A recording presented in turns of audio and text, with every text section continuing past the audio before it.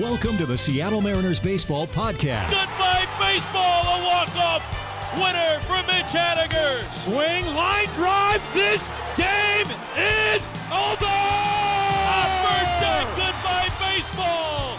Mitch Haniger ties it up here in the bottom of the ninth inning. James Paxton has just thrown a no-hitter. The big lefty is getting mobbed out of the Now, mound. here's your host, Gary Hill.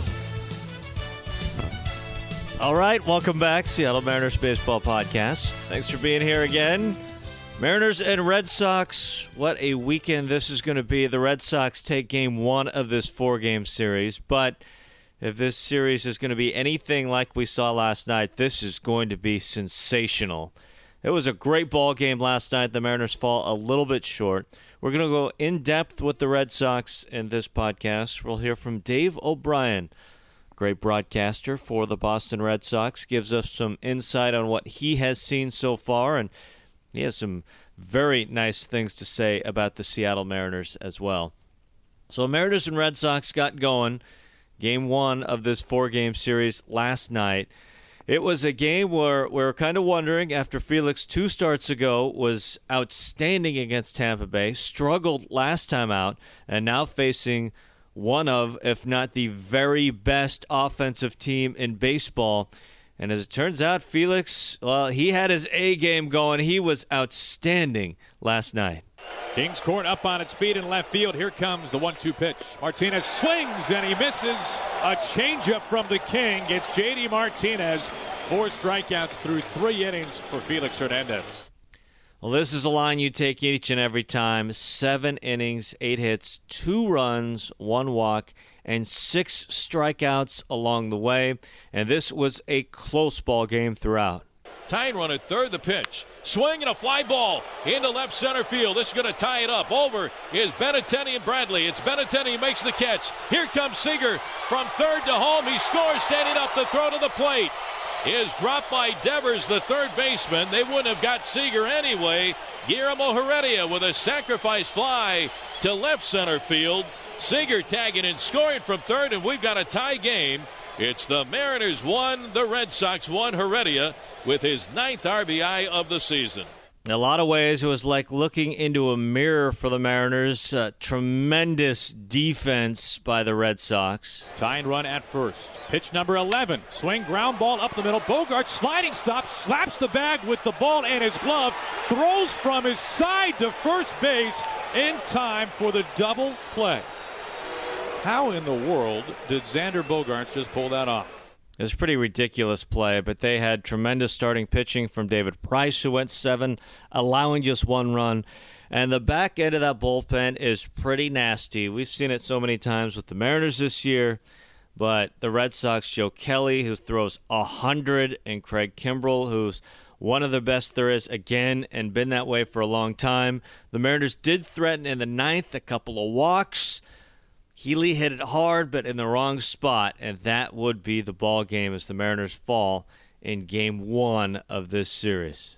And the 1-1 to Healy, swinging a ground ball to short, and up with the ball is Bogaerts over to second for 1, the relay to first, and it's in time for the double play, and the ball game is over. The Red Sox hang on and win game 1 of the 4-game series, a final score of 2-1. 2-1 the final. The Red Sox grab the win in game 1. Here's Scott Service after the game. Different ball game tonight.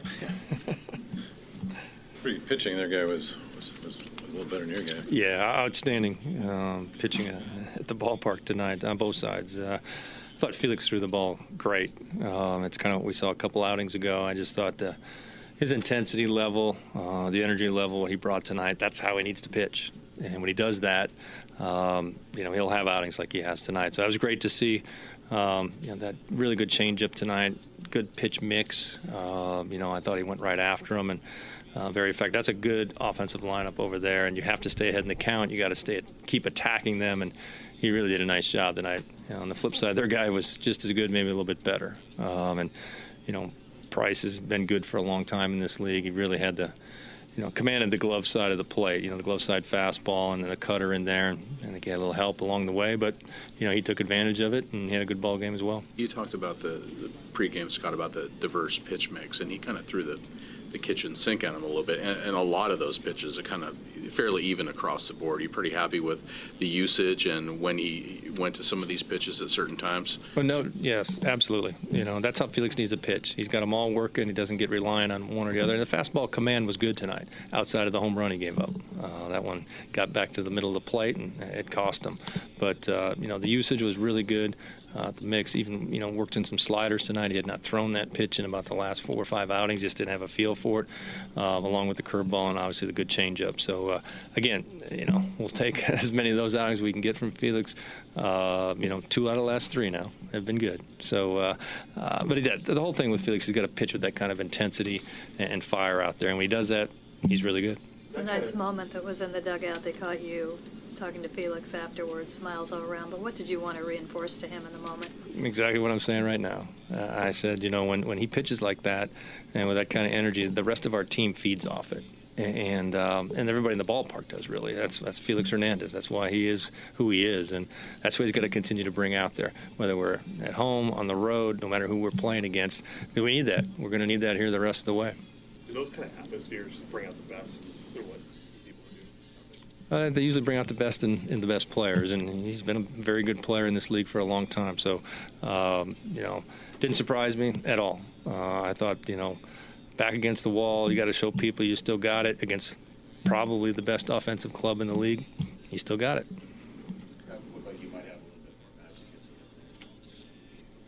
Yeah, we really did. I thought, and again, they have a very experienced closer. He knows the lineup and the players who can do damage against him, and try to, he was a little off kilter there early. We got a couple base runners on, but he made pitches. He really did. I thought, even the ball Healy hit, he hit it pretty good, hit it right at him. In a game like that, you're going to need a break or two go your way. Just didn't have it tonight. But good ball game. I think it's going to be a very good series, throughout. You just got to continue to stay after him and keep trying to put more pressure on him. We didn't have a lot of opportunities to score tonight, and I'll give Price a lot of credit for that. Kyle kind of found a way to get you in there moving up on the... Yeah, we've been working on that play. It's the bunt through, get picked off at second. If you know you're going to be out by 20 feet, you just take off for third, put your head down and wish. And it worked out great. So, it actually was a pretty instinctive play by Kyle. He knew he was going to be out there, threw it behind him, and it worked out great. So he chalked up another stolen base. It seemed like there was a couple breaks that just didn't go your guys' way tonight. That was kind of the difference. Yeah, I thought the inning we had, the runner D was running on a 3-2 count. Segura hit the ball up the middle. Bogaerts made a tremendous play, kind of picking it up, touching the bag, and turning it into a double play. Plays like that in a tight game, can really sway it one way or the other. So, they made them tonight. We didn't put enough pressure on them. That was the big thing tonight. And they threw strikes. They didn't walk anybody till late. It was a tight game. You just had to somehow come up with a big hit, and we just didn't get it tonight. Seemed like a pretty nice first inning out for Rumbelow as well. Yeah, really. He's been throwing the ball really well. The reports we got from AAA, he's got some deception with the fastball, and showed a good breaking ball tonight. So he'll get opportunities here and definitely be able to help us as we go forward. You heard the conversation at the end there around Rumbelow. We'll talk about him more in just a moment. First, let's hear from Felix after the start last night. It was a pretty good game overall from both sides, from Boston and us. It was a pretty good game. Skip talked about needing to mix your pitches a little bit better going in. What was the general approach? No, it was the fastball command. It was a big thing for me. I mean, that's the big thing for me every game. So in the motions, I just got to go out there and be me. Be aggressive, be me, do whatever's possible, just keep it off in the game. And had a good changeup, had a good curveball, and slider came back, so it was pretty good. Is it easier to be you when there's seemingly a lot on the line in this game? It felt like it was a big game. Yeah, it was a big game for us. You playing a playoff team, so we in the race too. So that was a pretty good game. So me, step up big time, and we lost, but it was a great game. Third at bat to Bogaerts, he struck him out the first couple. Yeah. Just missed with your pitch. I was missed. It was a fastball open. It was a fastball away, and I think he came back a little to the plate. And he put a good swing. So what are we gonna do about it? What is the key to you keeping and finding that fastball command on a regular basis? I mean, just keep working every day. I mean, every 4 days. I mean, after we start, just gotta go out there and do my thing, keep working. So That's the main Was that thing. one of the few fastballs that didn't go where you wanted it to? I mean, it seemed like you. I threw three 14 fastball. That was one of them. The strikeout Benintendi with fastball down and away with 14. I went in Devers and the 14 against Scott. After your outing, going to the dugout, and Scott puts his arm around you. What is he telling you there after that? Oh, that's the way I need to. That's the way I need to be out there every 5 days. So, be aggressive, be with motions, and it was good. I saw you give the big old fist pump too after getting the double play to get out of the. I think it was the 6th there. That was huge. That was huge in the 7 with Mookie Betts. He's in fire, so that's a pretty good double play.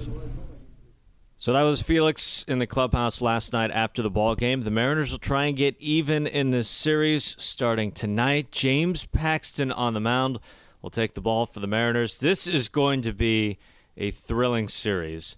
James Paxton, 7:10 first pitch. Rick Porcello will go for the Boston Red Sox. And then on Saturday, 5:15 first pitch, Wade LeBlanc against Stephen Wright.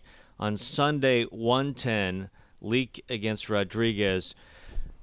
And it's virtually sold out on Sunday. Tickets going fast for Friday and Saturday. The word is get to the ballpark early for this series. It is going to be packed. It is going to be a lot of fun. So hopefully we'll see you at Safeco Field for the Mariners. And the Red Sox, Game 2 tonight with Paxton on the hill. See if the Mariners can get even in this 4-game series. And to give us an even closer look at the Boston Red Sox, we caught up with their great broadcaster, Dave O'Brien. We try to be friendly. We do our best. And you really are. You're great. It was awfully great to come in and see Rick wearing the exact same gizmo that I was wearing on my arm just to make me feel at home. Because I did the exact same thing, Rick. The exact same thing. No. You tore your bicep tendon. Tore my bicep tendon last September, had it repaired eventually, but all the stuff that you've gone through, I've already gone through. How did you do it? I did it wrestling with what I thought was a 58-pound Labrador Retriever. He was about 85 pounds. So, boom, there it went, and the bicep moved. And you, me, and Miguel Cabrera have that in common. That's right. It's nice to have something in common with me. Yes, yeah, exactly right. Exactly right. How about your baseball team? Our baseball team is these are two really good baseball teams, and this is a lot of fun. We've been talking about it on our air for about a week or 10 days leading up to these series because you're coming to our place soon. And two teams that have a lot of balance. They've got a lot of pop and speed and very, very similar. Excellent pitching. Yeah. That's why I think these are going to be great matchups. You look at this club right now, and Alex Cora, how much of an adjustment was it for this group to kind of get in sync with their new manager? Well, they did it pretty quickly. And Aaron and I were talking about this story earlier, and I know you'll discuss it on the air. The first call he made when he got the job, he was the Houston bench coach, was to Mookie Betts and said, we've got a book on you, and you've got to change the way you approach hitting. And this is a guy who a couple of years ago was an MVP candidate. Last year had a very good year. And the idea that he really studied, as the bench coach of the Astros, all of our guys, knew them better than they knew themselves, shocked Mookie, for example, the fact that had him down every at-bat, what he was going to do in every situation. So, I mean, he came in with terrific knowledge, not just about our club, but everybody in the American League. He's been seamless. He hasn't had any rocky moments. So we'll see how those go, because you guys all know that happens in Boston. Never happen in Boston. But the fans are very nice. calm there. Very understanding. They understand if something goes wrong. Sure, once. level-headed, everything. So far he hasn't run into that, but I think he'll handle it very, very well. Along those lines, Boston very well could be the toughest place for, especially a new player, a new high-priced free agent to play, and yet J.D. Martinez has been every bit of what he was before and maybe even more so. What has he been like in his first year so far with the Red Sox? Spectacular. I mean, he's been, for my money, the best hitter in the American League. He's the best hitter we have seen. And you say, yeah, it's easy to say when he's hit 22 homers, 55 RBIs, but he is such a good hitter. And the one thing you guys are going to see, if you haven't seen a lot of him in the past, is his at-bats are over quick. He gets his pitch, he hits it, he barrels it, or he doesn't. And he's doing a lot of that barreling up stuff. But he's an opposite field hitter. He's the best in the game. Sure. Unbelievable.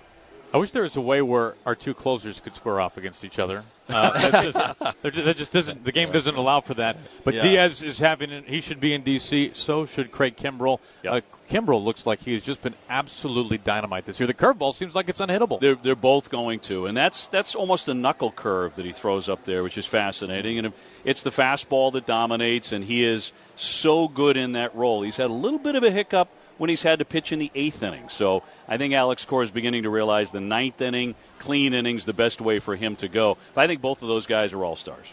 We, of course, have been watching from afar, and it seems like the AL East right now, it's a beast completely with the top 2 spots.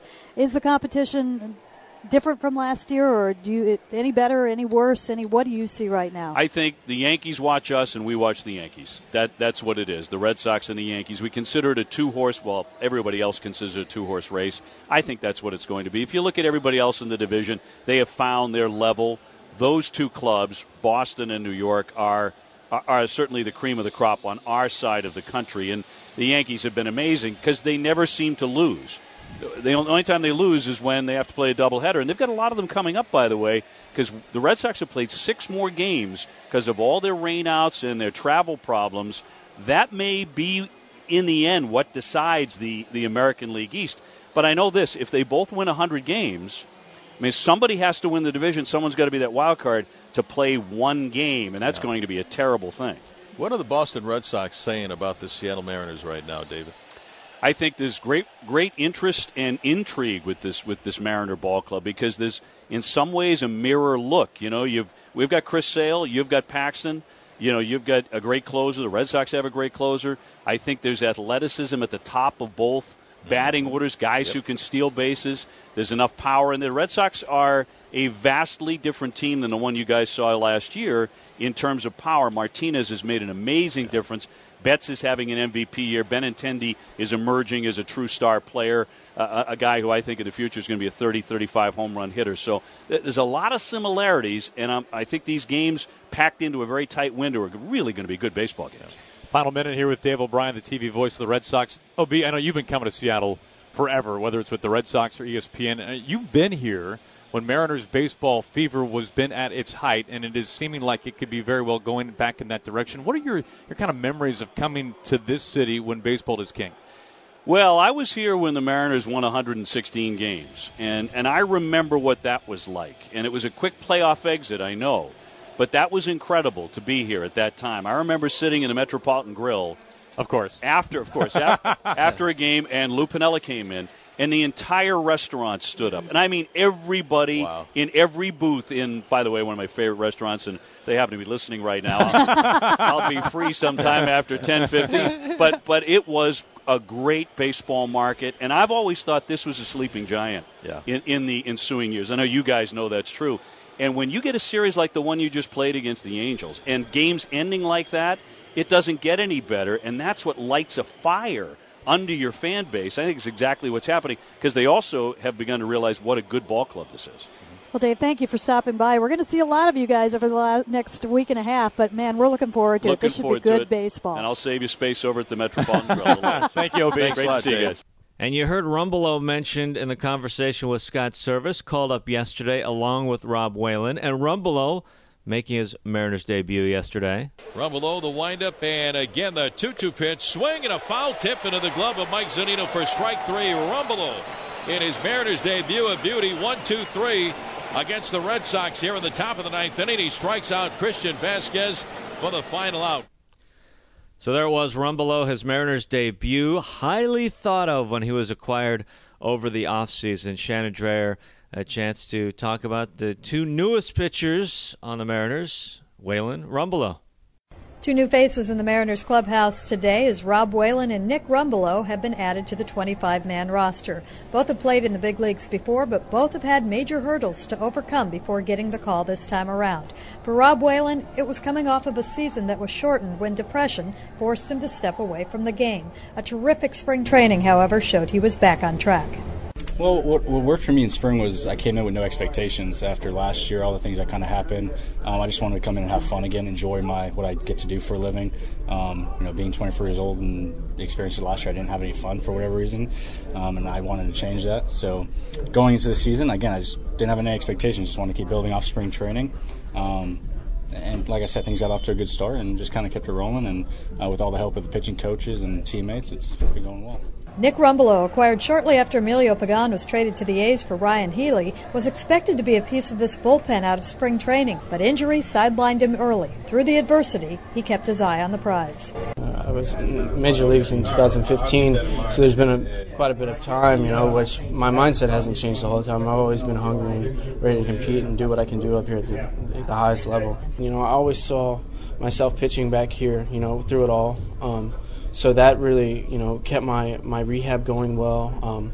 Once I found out, I was just like, what can I do to get better? What can I do to fix my body and get back to, how I need to feel out on the mound?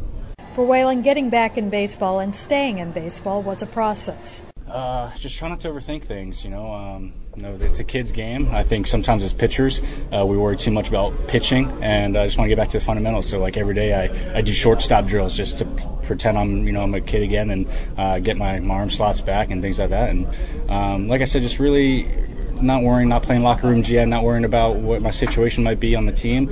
Just doing what I can every 5 days and attacking it when I get on the mound. I had to ask more about the shortstop drills. I feel like if you ask a lot of pitchers when guys struggle, sometimes you think automatically mechanics and this and that because we're so used to, controlling our bodies when we're throwing and whatnot and focusing on pitching the ball instead of literally just throwing it. And throwing it is the easiest part of the game besides catching it. So if I can get back to being athletic, to the basics of it as a kid, like feeling the ball and just letting it ride, then I feel like my arm slot's in a good spot and everything's on time and I feel athletic, and I try to bring that to the mound, and it's been working for me a little bit. So which shortstop are you visualizing? Oh, myself, absolutely. Yeah, 15-year-old Rob Whalen. No, I try to be like Gene, No, but he's pretty good out there. No shortstop drills for Rumbelow, but he's ready to go. I haven't been hurt for a while. Ever since, I was down in Arizona rehabbing, I got my health back. And after that, my mindset switches back to competing. It's just not even against myself anymore. It's just me competing against an opponent, which is beautiful and which is what I love to do. Both Rob Whalen and Nick Rumbelow are well aware that they're walking into an incredible situation with the Mariners atop the AL West. Oh, it's extremely exciting. I was talking to Marco earlier in the weight room. We watch the games in AAA. We have it in our locker room. We can see what's going on. And, that energy is almost contagious through the TV. Obviously we're not there, but the guys in AAA, we're all hungry. We want to be up here and be a part of this. I've never been a part of a winning team like this. So just to maybe contribute for a day, a week, whatever it is, I'm just, whatever I can do, I'm glad to do it. Oh, I can't even imagine, the environment that I'm walking into, especially with a team that's playing so well. It's definitely blessings on my end.